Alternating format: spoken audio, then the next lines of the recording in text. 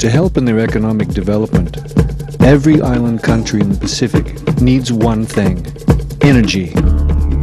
But energy does not come cheaply.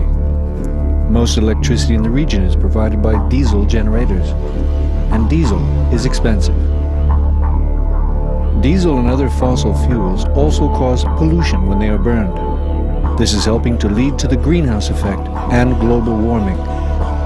This in turn is leading to changes in climate and a rise in sea levels. And this greatly affects low-lying Pacific Island nations.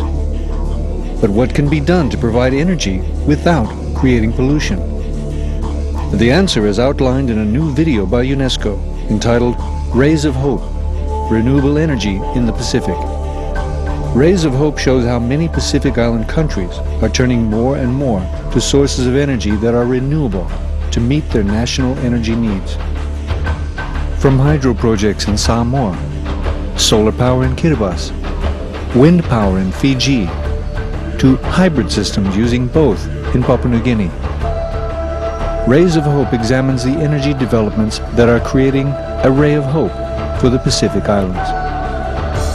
Rays of Hope, a new video available from UNESCO.